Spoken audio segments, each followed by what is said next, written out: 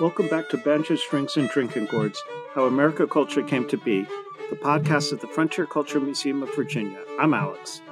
And I'm Rachel. Today we're talking about the rise of the novel. Now, most people love to read, or at least they claim so on their dating app profiles. But that wasn't always the case. In the majority of history, the printed word had restricted access, and those who were granted access weren't exactly spoiled for choice. But what was the path that led to the novel? What were the predecessors for that beach read you may have squirreled away for guilt-free pleasure reading on vacation this summer? Well, actually, the story doesn't start with the printed word at all. The story actually begins with the oral traditions of prehistory. We talk a lot about oral histories at the museum, with the most recent being the Eastern Woodland Indian traditions. We also reference the griots of the Empire of Mali, the storytelling record keepers. What we don't really talk about, however, are the similar oral bardic traditions found in every pre-literate human society. In our Europe context, we have the Viking sagas and the Irish bards as examples. Yes, bardic literature is eventually written down and fairly early, but the initial stories and poems were passed by word of mouth and until recorded. The Viking sagas, for example, were recorded in Iceland in the 13th century. Beowulf is another excellent example of a story that spread far from its origination and blended into many other similar stories. The Irish or Celtic bards are also continued as an Iron Age around 8000 BCE to 43 CE tradition of record keeping, lineage tracking, and poetic creation. Basically, think any sort of medieval-esque fantasy game or show, like Jaskier in The Witcher. It's not all bawdy songs and entertainment. A lot of that entertainment actually had a lesson. To steal a quote from Merida, legends are lessons, which perfectly explains the long duration of the bards of Europe. Even once the printed word began to proliferate, usually transcribed by hand by monks or scribes, the general population remained illiterate, so bards continued to play a significant role into the later medieval period. Which brings us to our next development, the medieval romance. This is the chivalric romance developed in the 12th through the 14th centuries in Europe. Marie de France was a popular 12th century author of romances, both literally and figuratively.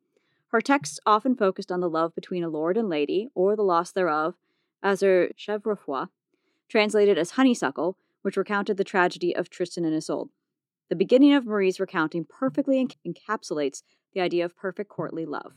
Many times I've had the chance to hear or read the old romance of Tristan and the queen who were so true to love and to each other, and who for their love were sorely tried until on a single day they died. Tristan, by King Mark's command, was exiled back to his own land. When furious the king had seen the love he bore Iseult the queen, he stayed in South Wales for a year, and all that time did not appear at court, but then in his despair he couldn't bring himself to care. What might happen if he went back? It was better to risk death than lack, the one thing that counted in his eyes. This shouldn't cause anyone surprise. A lover grieves and broods that way, if he is true and far away from the lady who has won his heart. Tristan and Isolde's story is part of the larger body of Arthurian legends, or a blending of an earlier story folded into the Arthurian mythos. The Arthurian legends are, of course, the most well-known of all medieval romances, which took many forms over the period. The earliest were basically adventure stories meant to excite an audience on a chilly winter evening around the fire. The later versions were the ones more familiar today, where the chivalric ideal was embedded, along with the tendency to make Christian allegories. Chivalric romances espouse standards of knightly conduct, especially the idea of courtly love, that in which the knight strove to be true to the code of honor to prove themselves true to their lady, and obeys their every command even to the death. Think Lancelot and Guinevere. Lancelot was popularized by Chrétien de Troyes' Lancelot or the Knight of the Cart in 1177, but there seems to be a lot of overlap between Lancelot and Gawain's characters as the best and most loyal knight in the 12th century. Sir Gawain was touted as such by Geoffrey of Monmouth's earlier History of the Kings of Britain in 1136, which, despite being called a history, was pretty much a work of fiction. The most well-known and most rebooted of Gawain remains Sir Gawain and the Green Knight, published in 1370, where the ideals of chivalry and knighthood were fairly plainly laid out and tested in similar ways to Lancelot trials over his love for Guinevere. Thomas Malory's Mort de Tours followed a century later and reiterated de Troyes' image of Lancelot's failure to stay true to his oaths to his king and allowing his love for Guinevere to be put before everything else, but also expanded the earlier story to include the little fact that their affair pretty much leads directly to the downfall of Camelot and Arthur's death. I definitely call that a hard-hitting moralistic story about not coveting your neighbors, or in this case, your king's wife. Given the propensity for books and poems to be transcribed by monks or learned church people, It's no wonder that the most popular and widely transcribed tales had a bit of underlying Christian doctrine. Every author knows you have to please your publisher to keep getting printed.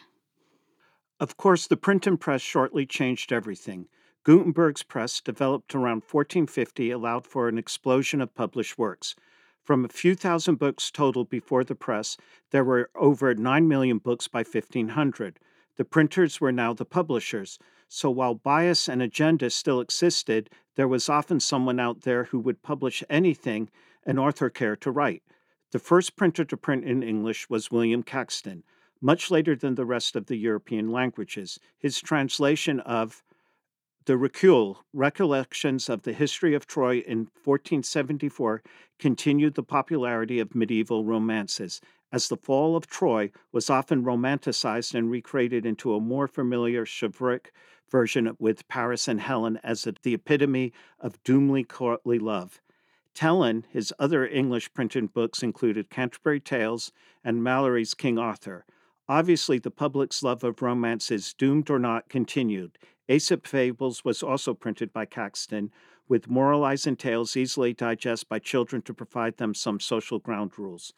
The inclusion of Chancellor's Canterbury Tales, however, indicated a come-and-see change back to adventure stories and a growing interest in bawdy tales.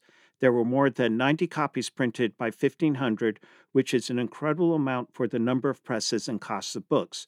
Chaucer worked a fine line between appealing to the common man and the supposedly more moralistic bent of the aristocracy, who pretty much controlled his purse strings. The balance between the Knight's Tale and the Miller's Tale, for example, demonstrated the difference between the lofty but unattainable ideas of romance and chivalry and the more lowbrow but entertaining, bawdy, everyday stories of life in general. The prologue to the Miller's Tale explains the juxtaposition between the two tales.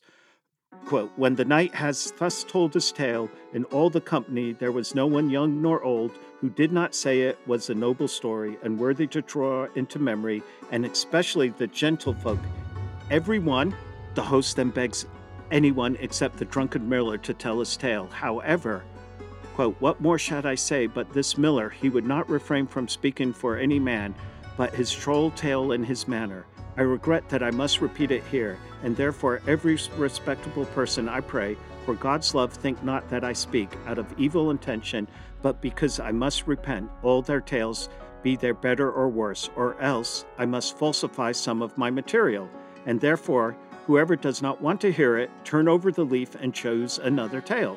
For he shall find enough of every sort of historical matter that concerns nobility, and also morality and holiness. Blame not me if you choose amiss. The miller is a troll, you know this well.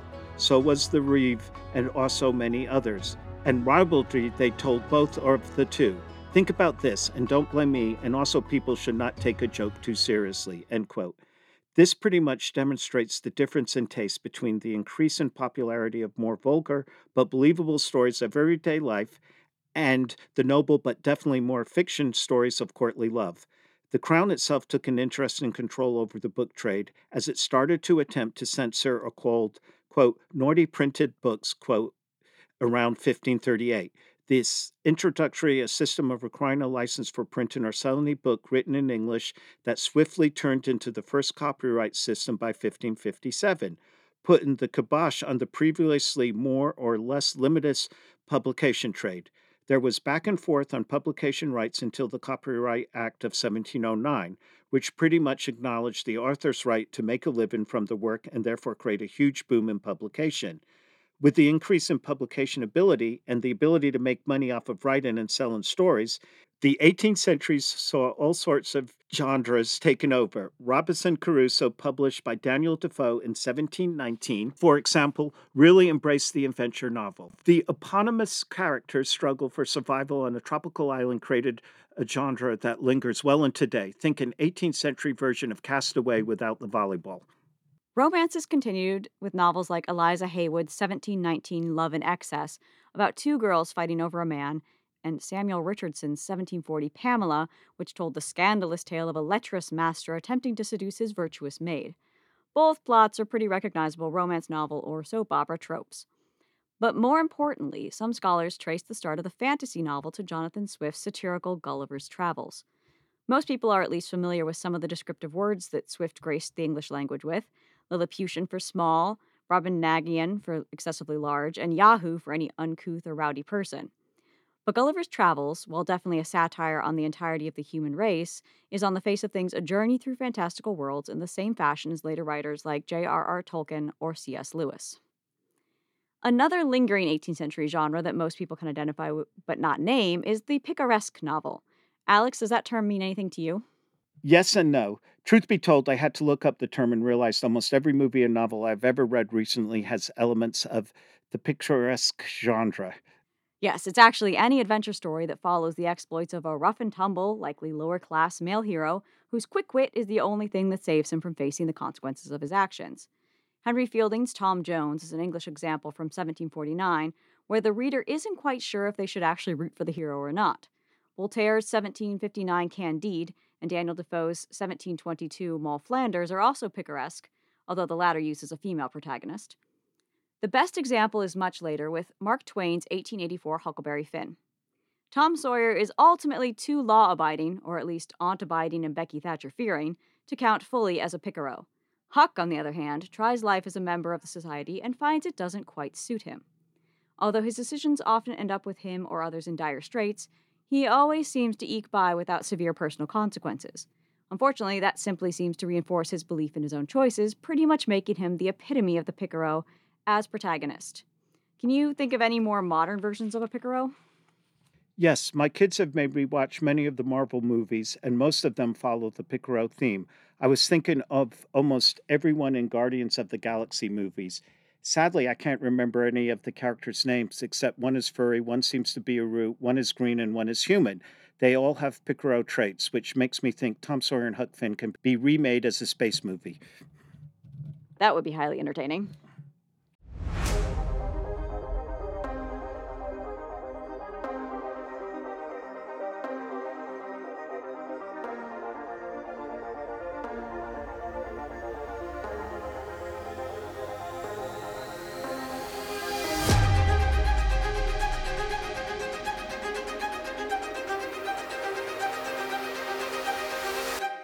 Toward the end of the century, we start seeing the infamous Gothic novel.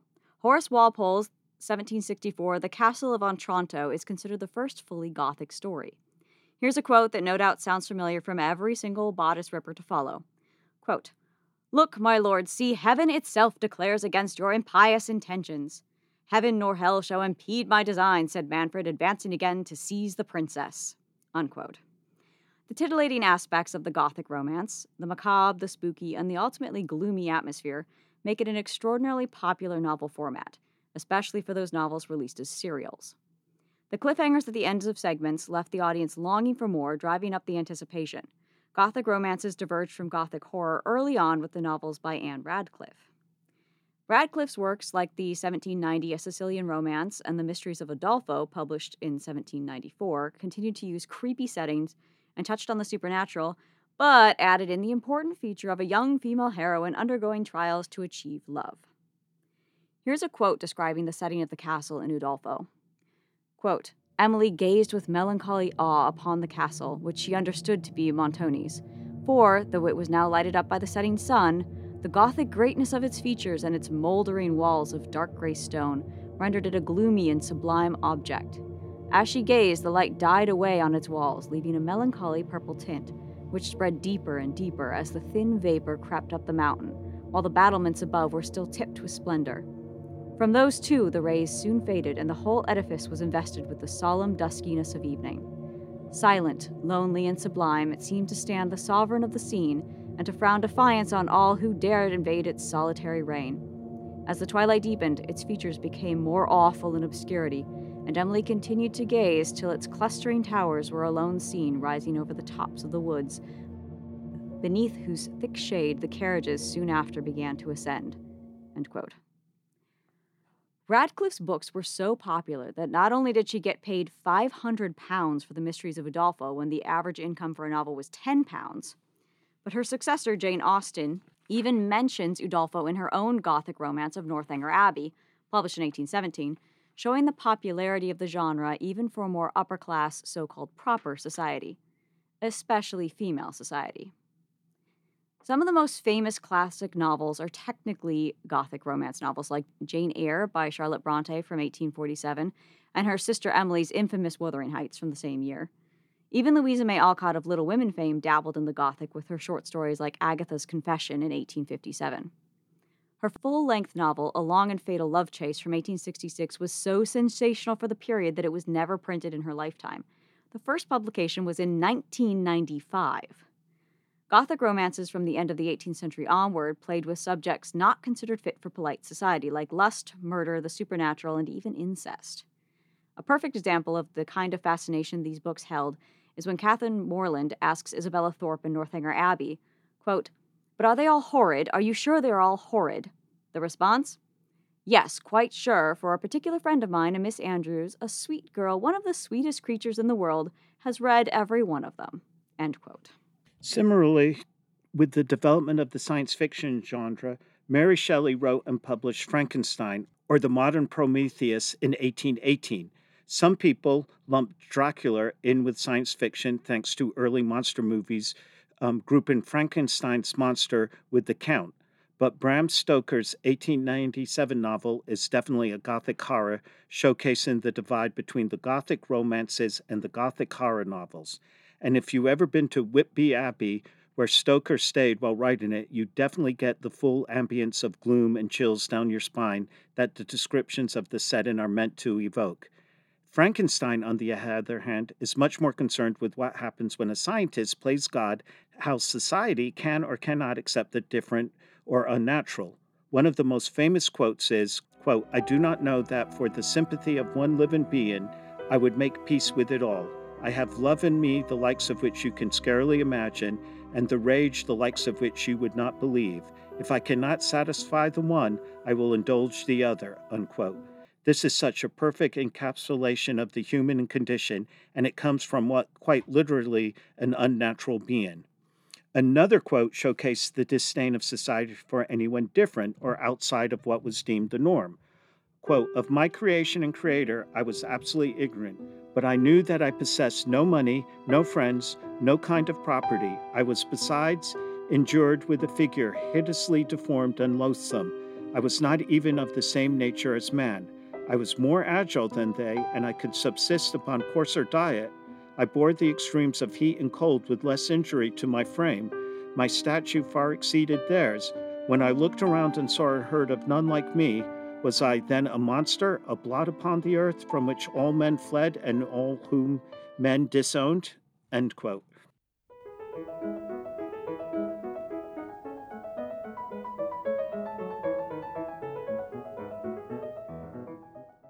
Let's not forget the other genre Jane Austen participated in, the society novel. Somewhat a social commentary, somewhat a romance, the majority of Austen's work has stood the test of time as successful standalone novels, even if they do tend to follow the format of the spirited young woman finding her way through social ills to find happiness and love. Alex, you had some homework to do for this section, didn't you? Yes, I hadn't read any of Austen's work. And what did you think of Persuasion? Well, I did enjoy the snapshot of the upper Midland woes of Regency Britain. Overall, I thought the book was slow. And besides Anne, I was disgusted with all the characters in the book. Near the end of the book, the whole group was at the theater, and the politics of who was sitting next to each other in the theater and the inane conversations between all the characters, in particular Anne and her suitors, almost made my head explode in disgust. I think I put the book down there and walked away trying to clear my mind. Now, there is an element of the chivalric romance in Persuasion, as most of the male characters are captains in the Royal Navy. Think of them as knights. Jane Austen writes the captains as highly educated. One seems to read the poems of Bryan and Scott. They act as ideal gentlemen, and the admiral in the book represents the perfect husband. Yet, like knights in the Middle Ages, this is a false narrative. Captains and knights are hard men. The draconian punishment administered on Royal Navy ships at the time was awful and cruel. The decisions captains make will result in many of the men under their command being killed. Yet Austen was highly romanticized in a Royal Navy captain, just like the chivalric romance novels of the past.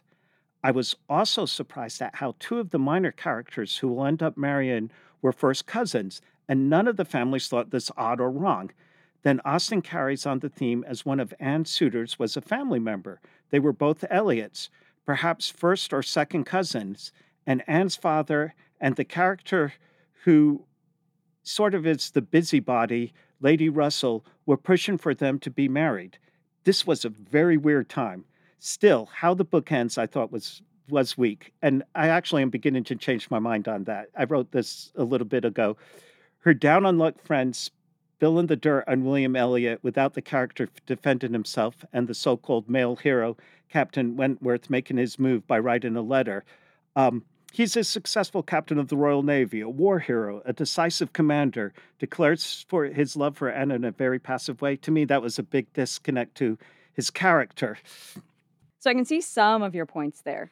It definitely is ideal society, and that's really what a lot of these novels were made for, the society escape from what was actually happening to what would be ideal, just like a lot of women idealize the romance novel as the ideal sort of relationship. Let's just hope that nobody's thinking of Twilight when they do so. But I did once hear persuasion described as the thinking man's Pride and Prejudice, since it has more subtlety and more layers than the more surface level Lizzie Bennet versus Mr. Darcy entanglement.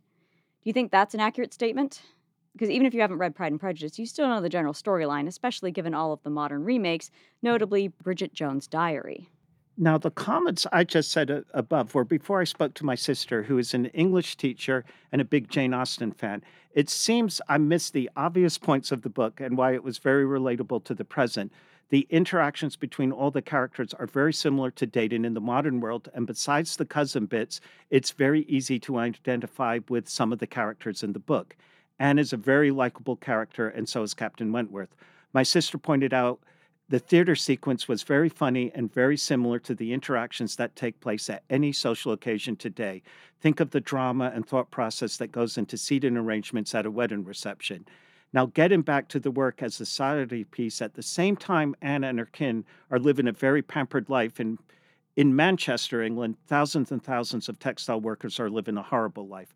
Quite a disconnect between the two worlds, and a plug-in for our two-part history of cotton, which we recorded not too long ago. However, I will compliment you, Rachel, as discussing Jane Austen has been the big topic of conversation at the museum for over a week. I still say The Persuasion is my favorite Austen. The disappointment and smallness that Anne shows after a life of giving and never getting is really relatable, I feel. A lot more than the, granted enjoyable, storyline of the plucky young girl who gets her man that often happens in the romance and society novels today.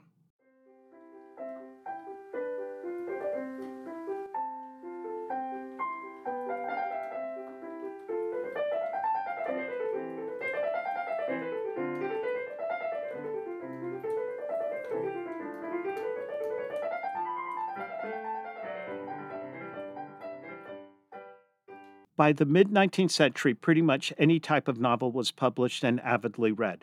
It is in this period that we start to see fewer full-length novels printed all at once, but more often episode serials published in literary magazines or other forms of periodicals. This is pretty much the same as waiting for the next episode of your favorite TV show.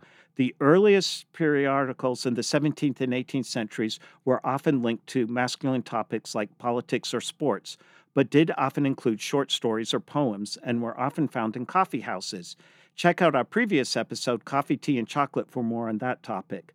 By the end of the 18th century, there were about 100 magazines of various quality being published in America alone. By 1830, the number had increased even more with the advent of cheaper magazines called penny papers aimed at more general public, which tended to favor entertainment over news. Just like our grocery store checkout aisle magazines and tabloids today, the Saturday Evening Post falls into this category, although it focused on a breadth of subjects from etiquette to international news to fiction. Many of the authors we still do today contributed to the Post, like Mark Twain, Harriet Beecher Stowe, and James Fenimore Cooper. There were periodicals of every flavor, political, commercial, black, abolitionist, and these two are actually separate categories with surprisingly different readership. Society, leisure, Native American, religious, etc., all could be found in America by the antebellum period. Because of this method of publication, we start to see the rise of the agenda-based novel. Earlier authors like Swift used a satire to mock social conditions or to provoke thought about certain elements of society. But these new agenda-based novels were provocative in their own right, Uncle Tom's Cabin, or Life Among the Lowly, published in 1852 by Harriet Beecher Stowe, is an excellent example of the anti-slavery genre. Published as a serial over 40 weeks, the novel illustrates the evils of slavery through the trials of the characters, both white and black. It doesn't shy away from violence done to the enslaved persons or sexual abuse of young black females and the tragedy of being ripped away from one's families. The novels that tend to have the most controversy are the ones that fall into the agenda-driven category, largely because they make people face the reality of unequitable circumstances or blatant racism and sexism in their own lives. One of the pro-slavery novels written in direct reaction to Uncle Tom's Cabin, typically called anti-Tom's novels, was the 1852 novel Aunt Phyllis' Cabin, or Southern Life as It Is, written by Mary Henderson Eastman. It told the dangerous and pervasive story of how slavery is a supposed natural state and that planters and enslaved people lived in harmony and respect. It wasn't quite as popular as Uncle Tom's Cabin, selling only 1/10 of the number of copies in total that Stowe's novel sold in its first year, but it gave rise to many similar stories designed to explain Southern slavery as a sacred institution for the betterment of all, and that Northern abolitionists misunderstood the conditions and would create worse problems for supposedly miserable freemen. Voltaire's Candide, mentioned earlier as a picturesque novel, is also controversial in the one of the major themes challenged the philosophical idea of Leibnizian optimism, where God has given us the best of all possible worlds and everything that happens to create the best of all worlds. This was an exceedingly popular philosophy, but a series of catastrophic events around the world in the mid-18th century did shake its foundations a bit, especially as it's really only the upper class who always seem to maintain their best world, where everyone else is left to suffer. Voltaire actually pointed that out, however, made Candide a fairly controversial story. And now that we've caught up to the mid-19th century, there's one last genre that really takes off around 1840, the mystery novel. Edgar Allan Poe's Murders in the Rue Morgue, published in 1841, is pretty much regarded as the first modern detective story. It was published in full in Graham's Ladies and Gentlemen's Magazine and introduced Monsieur Dupin as the now stereotyped, eccentric yet brilliant detective ahead of his time.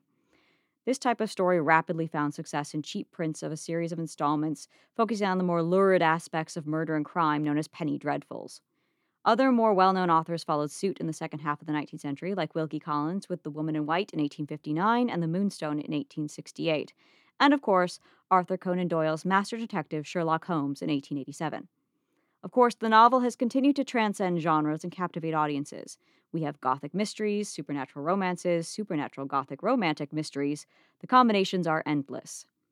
One only has to look at epically popular novels like Song of Ice and Fire or Outlander to see the inspiration from Gulliver's Travels and The Mysteries of Udolpho. Actually, it seems like the modern mark of a really captivating novel isn't only the number of copies sold, but if it's turned into a TV show or movie. Definitely something Marie de France or Chaucer would have appreciated for the wider audience. So we hope you enjoyed this look through the development of fiction. No matter what genre you appreciate, we hope this episode will make you consider the origin of that beach read you picked up for summer. If you enjoyed this podcast, please subscribe to Banjo Strings and Drinking Gourds, wherever you get your podcasts so you don't miss an episode. We bring you historical episodes twice a month. And if you're in the area, be sure to check out our 4th of July celebrations. We'll have Crockett's Western Battalion doing a revolutionary encampment and readings of the Declaration of Independence. Check out our website or Facebook page for more information. Thanks for listening. Thank you. And all of a sudden, I have an urge to read Robinson Crusoe.